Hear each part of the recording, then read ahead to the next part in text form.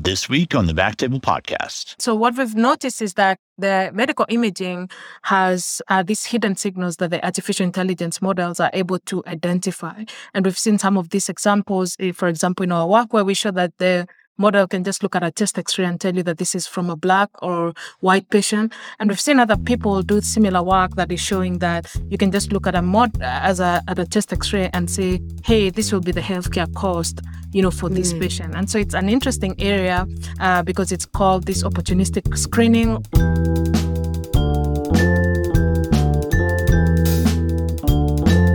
Welcome to the Backtable Podcast, your source for all things endovascular and interventional. You can find all previous episodes of our podcast on iTunes, Spotify, and Backtable.com. Now, a quick word from our sponsor. The Concerto detachable coil systems are shaped around the variety of patients you treat. Explore real-world case studies and share your own with #ConcertoPatient on the Medtronic Peripheral Vascular Health Twitter channel @MDTVascular. One of the biggest challenges clinicians face is not related to devices or techniques, it's the workflow. For conditions like aortic emergency, PE, and stroke, outcomes are impacted because it takes too long for treatment decisions to be made and for patients to receive therapy. Viz AI leverages artificial intelligence to coordinate care and improve workflow and is trusted in over 1,000 hospitals across the US and in Europe. The platform uses AI to detect disease, provide access to high-fidelity imaging and patient information, and allows you to communicate securely through the HIPAA-compliant communication tool conveniently on your phone, desktop, or within the radiology workstation. No more asking the ED to send you a grainy picture or making countless phone calls to activate your teams. Visit viz.ai to learn more. And now, back to the show. I'm your host, Dr. Ali Behetti, coming to you from Tacoma, Washington. I'm pleased to welcome our guest for this week, Dr. Judy Gichoya, interventional radiologist at Emory in Atlanta. Today, we will be discussing the topic of race in AI. Judy, welcome to the show. Thank you so much for the opportunity. Judy, your research has found extremely high accuracy for deep learning models in recognizing a patient's self-described racial identity based on radiology images. Can you help me understand more about the models? Yeah, thanks for this question. So what we've noticed is that the medical imaging has these hidden signals that the artificial intelligence models are able to identify. And we've seen some of these examples, for example, in our work where we show that the model can just look at a chest X-ray and tell you that this is from a black or white patient. And we've seen other people do similar work that is showing that you can just look at a chest X-ray and say, hey, this will be the healthcare cost, for this patient. And so it's an interesting area because it's called this opportunistic screening and has potential for public health. But I hope that throughout the podcast, we'll get a chance to unpack what this actually means. Absolutely. Okay, so not to be a total statistical noob, but can you help me understand how you figured out that these deep learning models could tell race based on chest X-rays and other imaging? Yeah. So what happened was that we were looking at a problem where we saw that there's bias, there's underdiagnosis for, in chest X-ray, we usually have these 14 labels. They're very well, a lot of debate has gone around them, but that's what every chest X-ray data set has, and where we the 14 labels, are those like DICOM labels that every chest X-ray has? No, actually they are just pathology labels, like pneumothorax, atelectasis, pneumonia. So you'll find that sometimes you'll have atelectasis and pneumonia and people will be like, well, can you really tell the difference when you're just describing features? Right. So is it a diagnosis or just a finding? So that's a big debate. But some previous work before ours had shown that for 7 of these 14 conditions, the models don't perform well for Black patients. So when we started off, we were just saying, hey, maybe we show you diverse data sets that we're going to take away all this bias, but it turned out that it wasn't. And so we ended up coming in to figure out the why. And that's how we said, oh, wow, these models learn some signal that correlates to the race. And we thought that it was a mistake. And so ended up doing a lot of experiments just to try and figure out, is this a fake out? And it could maybe end up being something like that. We haven't figured out why. But we started looking at the models and what they were predicting. So when you ask about statistical, by what magnitude, we have we have this if you look at maybe the AUC values for the models, which is very common to evaluate classification models, we see that it's around 96% for chest X-rays. So for every 100 chest X-rays, 96 would be correctly identified. 96 will correctly identify the race. Okay. You mentioned the kind of the confounding factors that you tried to correct for to remove possible bias from the algorithm or try and find the source of bias. Could you tell me more about what you tried to correct for? So initially we started on chest X-rays and we thought, wow, maybe this is just a finding on chest X-rays. But it turns out that, so we started by bringing other modalities, breast, mammograms. We also brought the CT chest and we had some cervical spine radiographs. And it turned out that the performance was good. Now, it wasn't as good as the 96 in 100, but it was in above the 80s. And then the second thing we said, well, maybe these models maybe the Black patients in our population are pretty sick, and so these models are just looking at the disease and confounding on that. And so what we did was look at normal X-rays only, something without disease. Do we find the same finding? And it's still persistent. And then we looked at BMI, age, gender, and also sort of like some of the disease distribution. So, for example, breast density changes with race. There's also bone density. And so we ended up trying all those as explanations and also eliminating them from the images to see if the performance would be different. And the performance dropped for most of those things, but it wasn't random because we have 6 radiologists on our team and our performance was around 50 to 55%, which would be like random. I see. Yeah. Okay.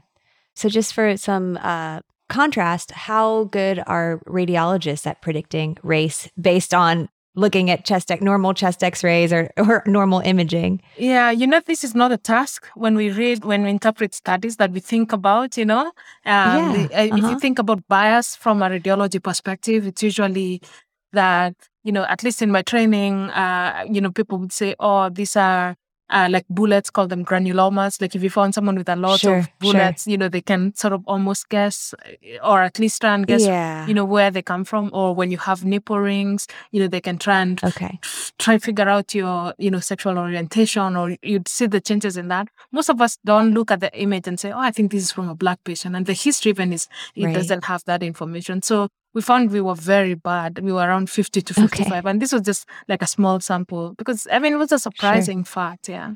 Absolutely. Yeah. So I guess you've looked at a bunch of different confounding factors to try and correct. So what's your kind of like your best guess as to how the algorithm learns to predict race? Like, what do you think is going on? So I can tell you what we've worked on that we know that it's not. One, we thought it's maybe how X-rays interact with Black, dark-colored skin, like melanin. And since we still saw the same performance for MRIs, then it's not really an X-ray finding, And then the second thing is when we've done work where we segmented the lungs, we segmented, the soft tissues and the mediastinum, and tried to use those as the prediction. And what we find is almost maybe around not 55 like humans, but we see a drop in the 70s. But what that tells me is that the signal is contained in both the lungs and the soft tissues. I see. The problem here is that the AI models are black box in nature. So it's very difficult to audit them, even on just normal predictions. You just look at them and say, okay, this is accurate or not. But it's very, very difficult to audit and figure out why did this model that required millions of parameters come to this conclusion. So that makes our work a little difficult. So we know that it's not the melanin. We know that it's definitely not, localized to one piece of the body. And what's the current hypothesis we've been working on is that maybe it's something about the contours and bones, but it turns out that you need a lot of physics phantom images to be able to explore that further. So I did read as part of the article, you said that the AI models would work on images that had so much information removed that a human reading it could not even be able to tell that it was an X-ray.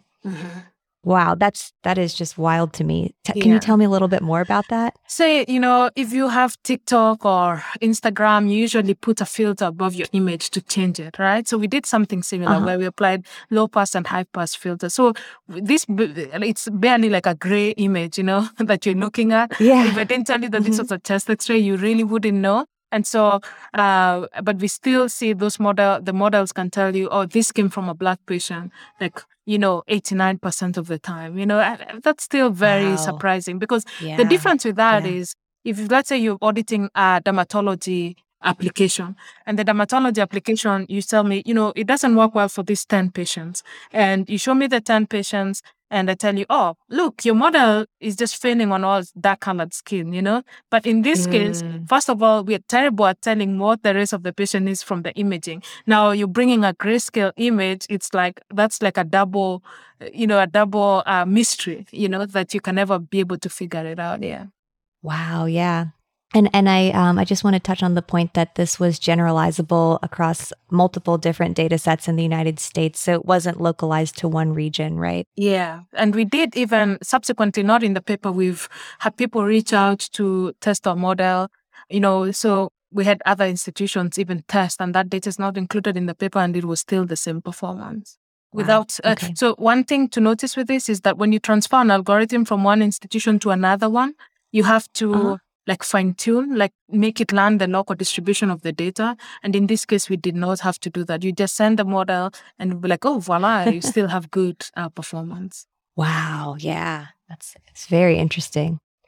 Okay. Well, I think I understand the work a little bit better, but now let's get into what are some of the implications of this research? I think the first most important thing is it's amazing to think that racial signal can be embedded in something that is not obviously visualized. And this also brought up a lot of debate. Is race a social and legal construct versus, a genetic phenomenon, especially when you can find the same finding across multiple imaging modalities, right? So you're finding it on the wrist, you're finding it on the chest X-ray, so is there something that is related to genomics and ancestry that still makes sure, says that we're different? And that there has been a lot of debate about, the genetic differences versus the legal and social construct. And so I do want to clarify that for us, we defined the self-reported race as how you see yourself and how others see you. And that is in the social and legal construct. And so I think, so that's one, that it's surprising that these models can see something that you're not even training them for, And the second thing is we have actually examples of models that are being developed that work better for Black patients. One of these is a knee osteoarthritis model.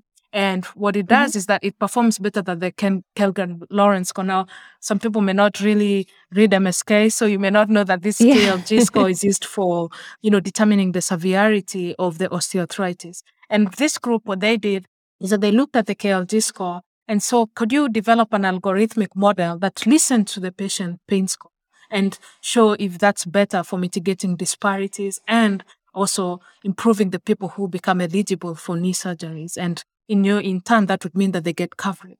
And they show that the algorithmic score is much better than the KLG score. Now, if you come back and tie back to our work, and where we tell you that, wait, this model can really tell you that this is a Black patient or an Asian patient or a white patient. So you ask yourself, is this good performance because the model learns that the pathologies for Black patients are A, B, C, D? Or is it a better model because it just learned, oh, this is a Black patient, And so you have to figure out, is that a bad thing or a good thing? But also remember, the society is changing, right? We never had anyone in our population, at least in our EMR, we don't record them as mixed races. So when you encounter these mixed races, how will your model perform if it's just, learning just the race of the patient? So that's sort of like the background of why this type of work matters. So it's not necessarily, because when people hear you're working in bias or, these disparities, we are not going to minimize that there's a lot of systemic racism, but, and we know that there's differences in what patients acquire in terms of the type of imaging, but we want to move away from victimizing or saying this is necessarily a bad thing to explaining the question that you asked, like, why does this matter? And it's for us to be able to build and audit better AI models. Oh, wow. Yeah. No. And I think it speaks to the value of just saying that maybe a race agnostic model isn't necessarily accurate. So what you think is race agnostic isn't necessarily race agnostic. And I think that's something that probably a lot of people who are involved in this modeling community outside of the race and bias spectrum would like to say that their software is race agnostic, but it truly isn't. And one other thing I just want to follow up with your comment is that just because you didn't include Black, the race label, doesn't mean that your model is race agnostic, right? So we saw that with the Apple credit cards, right? Approving. Oh wait, no. Tell me about that. I don't know about that. Yeah, I'm not a big news reader. So yeah, tell me. Yeah, so when Apple introduced their credit card and they were pre-approving people, if you're married, they would give. So let's say you make more money than your partner, and but your partner would get a bigger sort of like limit on their credit card, despite you having a better score and more income. And, what they said basically was, hey, we didn't put any gender information in the cards, but this data carry that signal. And the AI models are built to detect these signals, which is how we end up in this conundrum. Absolutely. Oh my goodness. I'm learning so much. Thank you. Okay. So can you think of any way that this can really affect us in the IR field? So, most people, every time I would say, over the years, people would say, wow, AI is going to replace radiology. I don't think it's, clearly it's been many years and that's not happening. But I would say that's why I chose interventional radiology, so that, because, so not necessarily, honestly, from our work, except when you think about the oncology line, right? So we're seeing a lot of work on precision medicine that's merging imaging and pathologies, right? So we're seeing, hey, could you tell me who's a better patient to treat, right? So we know that a lot of IRs work in the IO space. And if you don't know that, there's quite a lot of this type of models being used to think about treatment response, to even triage patients to determine what they should get.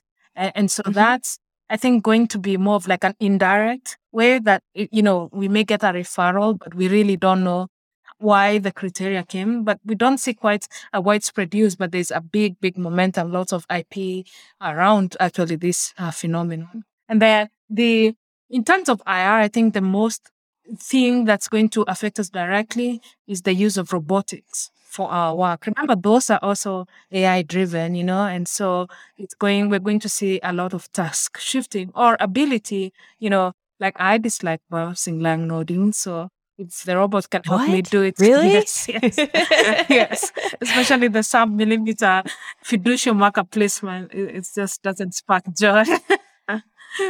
God bless you for still doing those. Oh my. So I think we'll see more of those robotics come for.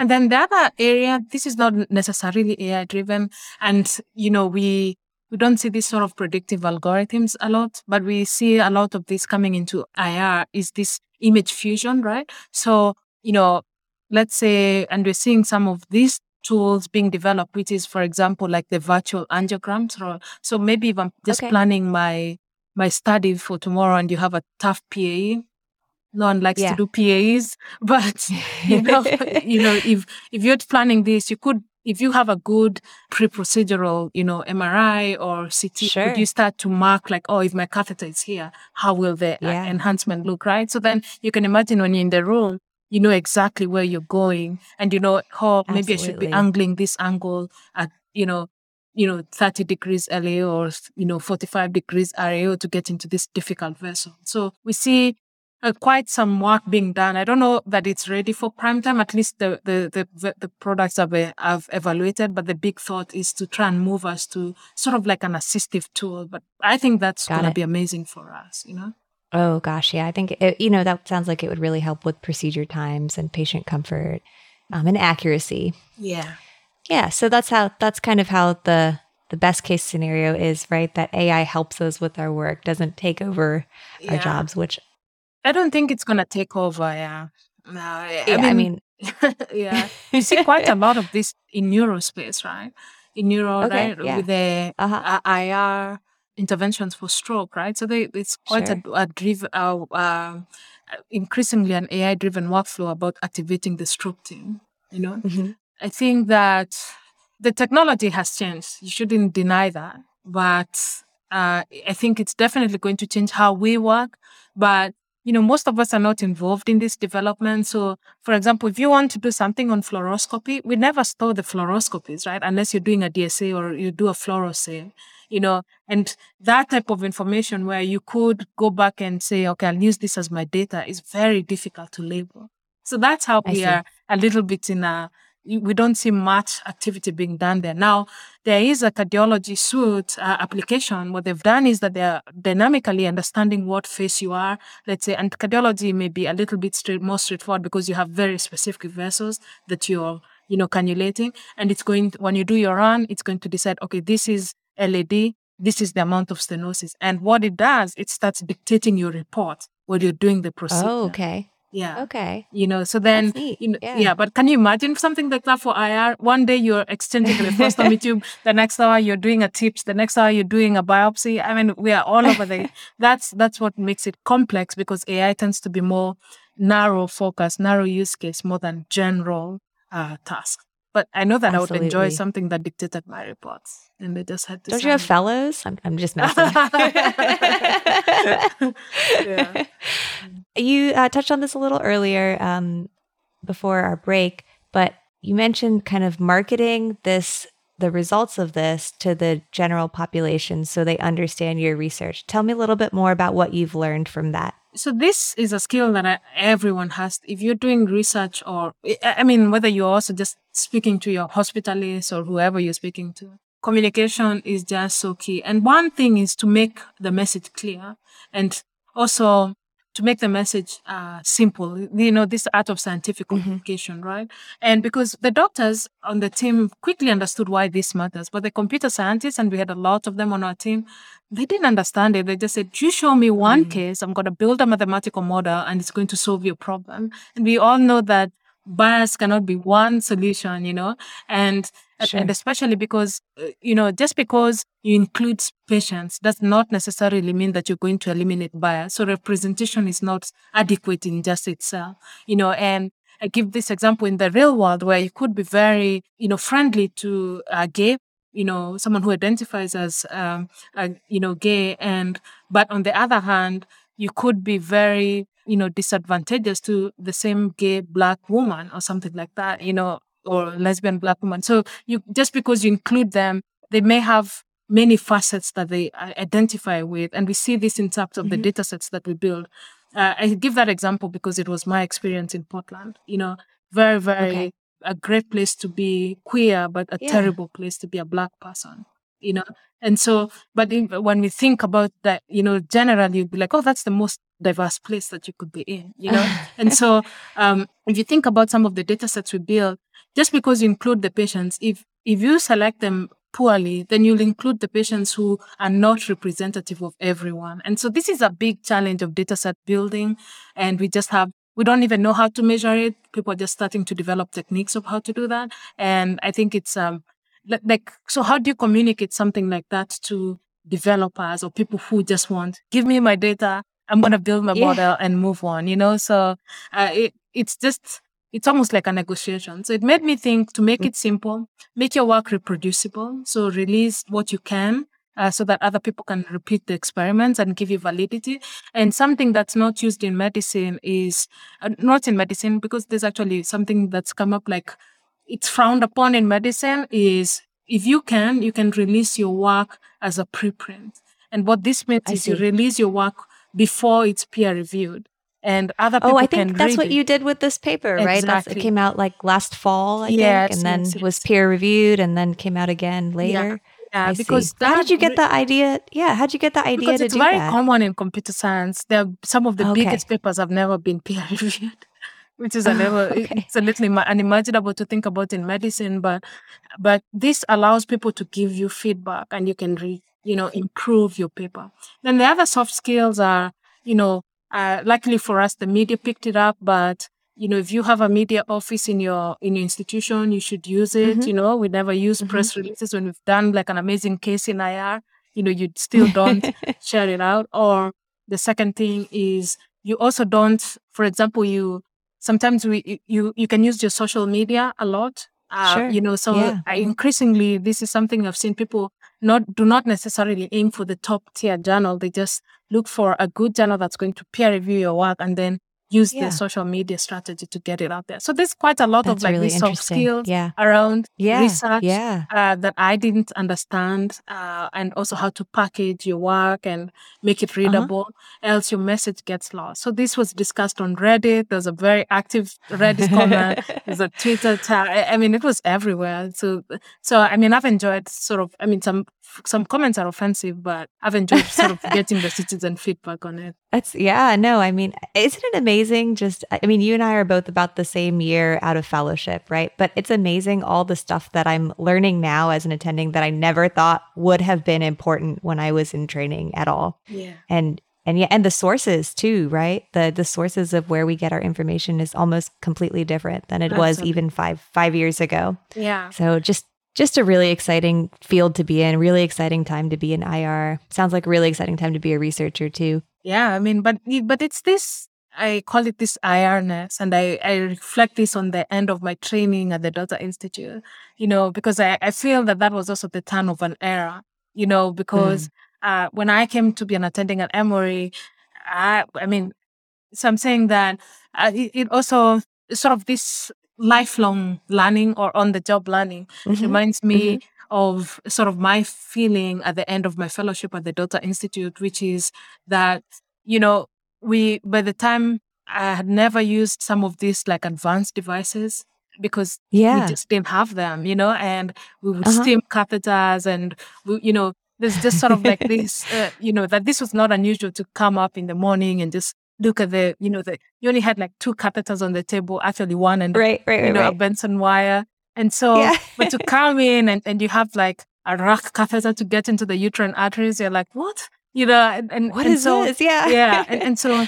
what I would say is that it's this IR-ness, and I hope that, people describe it in different ways, but when you're in a problem, you're always thinking of how to get it better. There are many products, I'm not going to say them here, that I feel like they died because they moved away from IR. If they had stayed with IR, you would not be putting a big shit every time if it causes you bleeding problems and you're closing out, because you'd have figured out how to make it better. So this innovation and thinking are always about this problem-based thinking and this openness to learn new things as you move forward.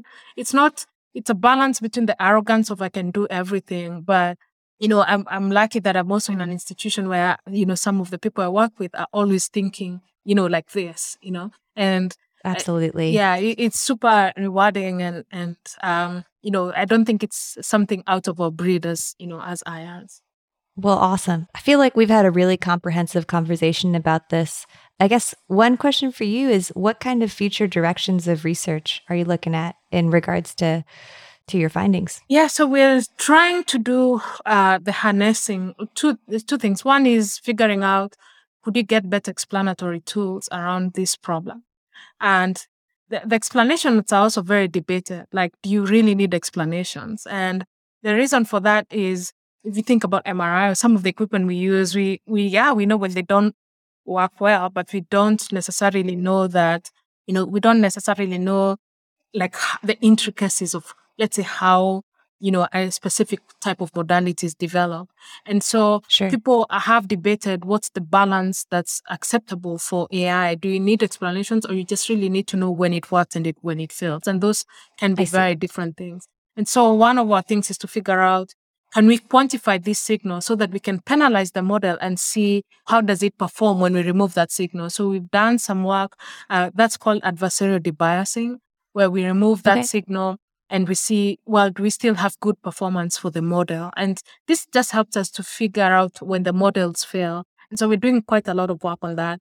The second area is expanding this concept. I started by saying, we found out race, but we're starting to see all these other models, and it's these hidden signals. And I mentioned something about opportunistic screening. So we see, for example, patients who may come to the ER, and we know that CT is becoming increasingly the mainstay of screening for chest pain. And, a lot of AI is being applied to such a problem. But not everyone with chest pain, will come in with, get a gated CT, chest. And so they may get an uncon CT because maybe they're coughing and someone just wants to look at the lungs, or you're in contrast shortage and you just got a CT chest without contrast. And so this opportunistic screening takes these images that are done for something else and starts to look, can you start to develop cardiac risk markers for population? Can you start to look at the fatty liver just because you're cutting the top of the liver on a CT chest and start to figure out the cardiometabolic risk for the patient? So that's, I think, really interesting work. And then maybe one of the other projects we're looking at is, could you compound all these images and give you a sense of the social determinants of health for a patient? Because maybe, I live in an area where there's a lot of pollution, so maybe there's some subtle changes in the chest. These are all hypothetical. Probably we'll know at the end of the year. And I walk 10 miles to work, so my knees show a lot of wear and tear. So could you start to get a different profile for the patient that helps you figure out what their outcome will be? I love that. Just personalized medicine, right? That's the goal, kind of. Okay. Is there anything else that you'd like to talk about in this podcast? Anything we missed? No, it was amazing. Yeah. Yeah. You are doing really important research. I'm so glad there's people like you that's interested in this, because I love learning from you. And I'm so glad we finally got to talk, because I feel like we have a lot in common. Judy, thank you so much for... Yeah, thank you so much for the invitation. I'm a big fan. I listened to the ones, especially on the Road to IR program. And so Yeah. No, it's a great platform. I'm lucky to be involved in it. Okay, well, thank you so much, Judy, for being on the show today. Take care. Thank you. Bye. Thank you so much for listening. If you haven't already, make sure to subscribe, rate the podcast 5 stars, and share with a friend. If you have any questions or comments, direct message us at @_backtable on Instagram, Twitter, or LinkedIn. Backtable is produced and hosted by myself, Aaron Fritz, and co-hosts Chris Beck, Sabine Dond, Michael Barraza, and Ali Behetti. Our audio team lead is Kieran Gannon, with support from Caleb Hodson, Josh McWhirter, and Ness Smith-Savadoff. Design and digital marketing led by Brian Schmitz. Article and transcript support by Taylor Robinson and Delaney Aguilar. Social media and PR by Ann Dang. Intro and extra music is Ripperoo by Skeptic Moon. Find us on Spotify or at local live music venues in New Orleans, Louisiana. Thanks again for listening, and see you next week.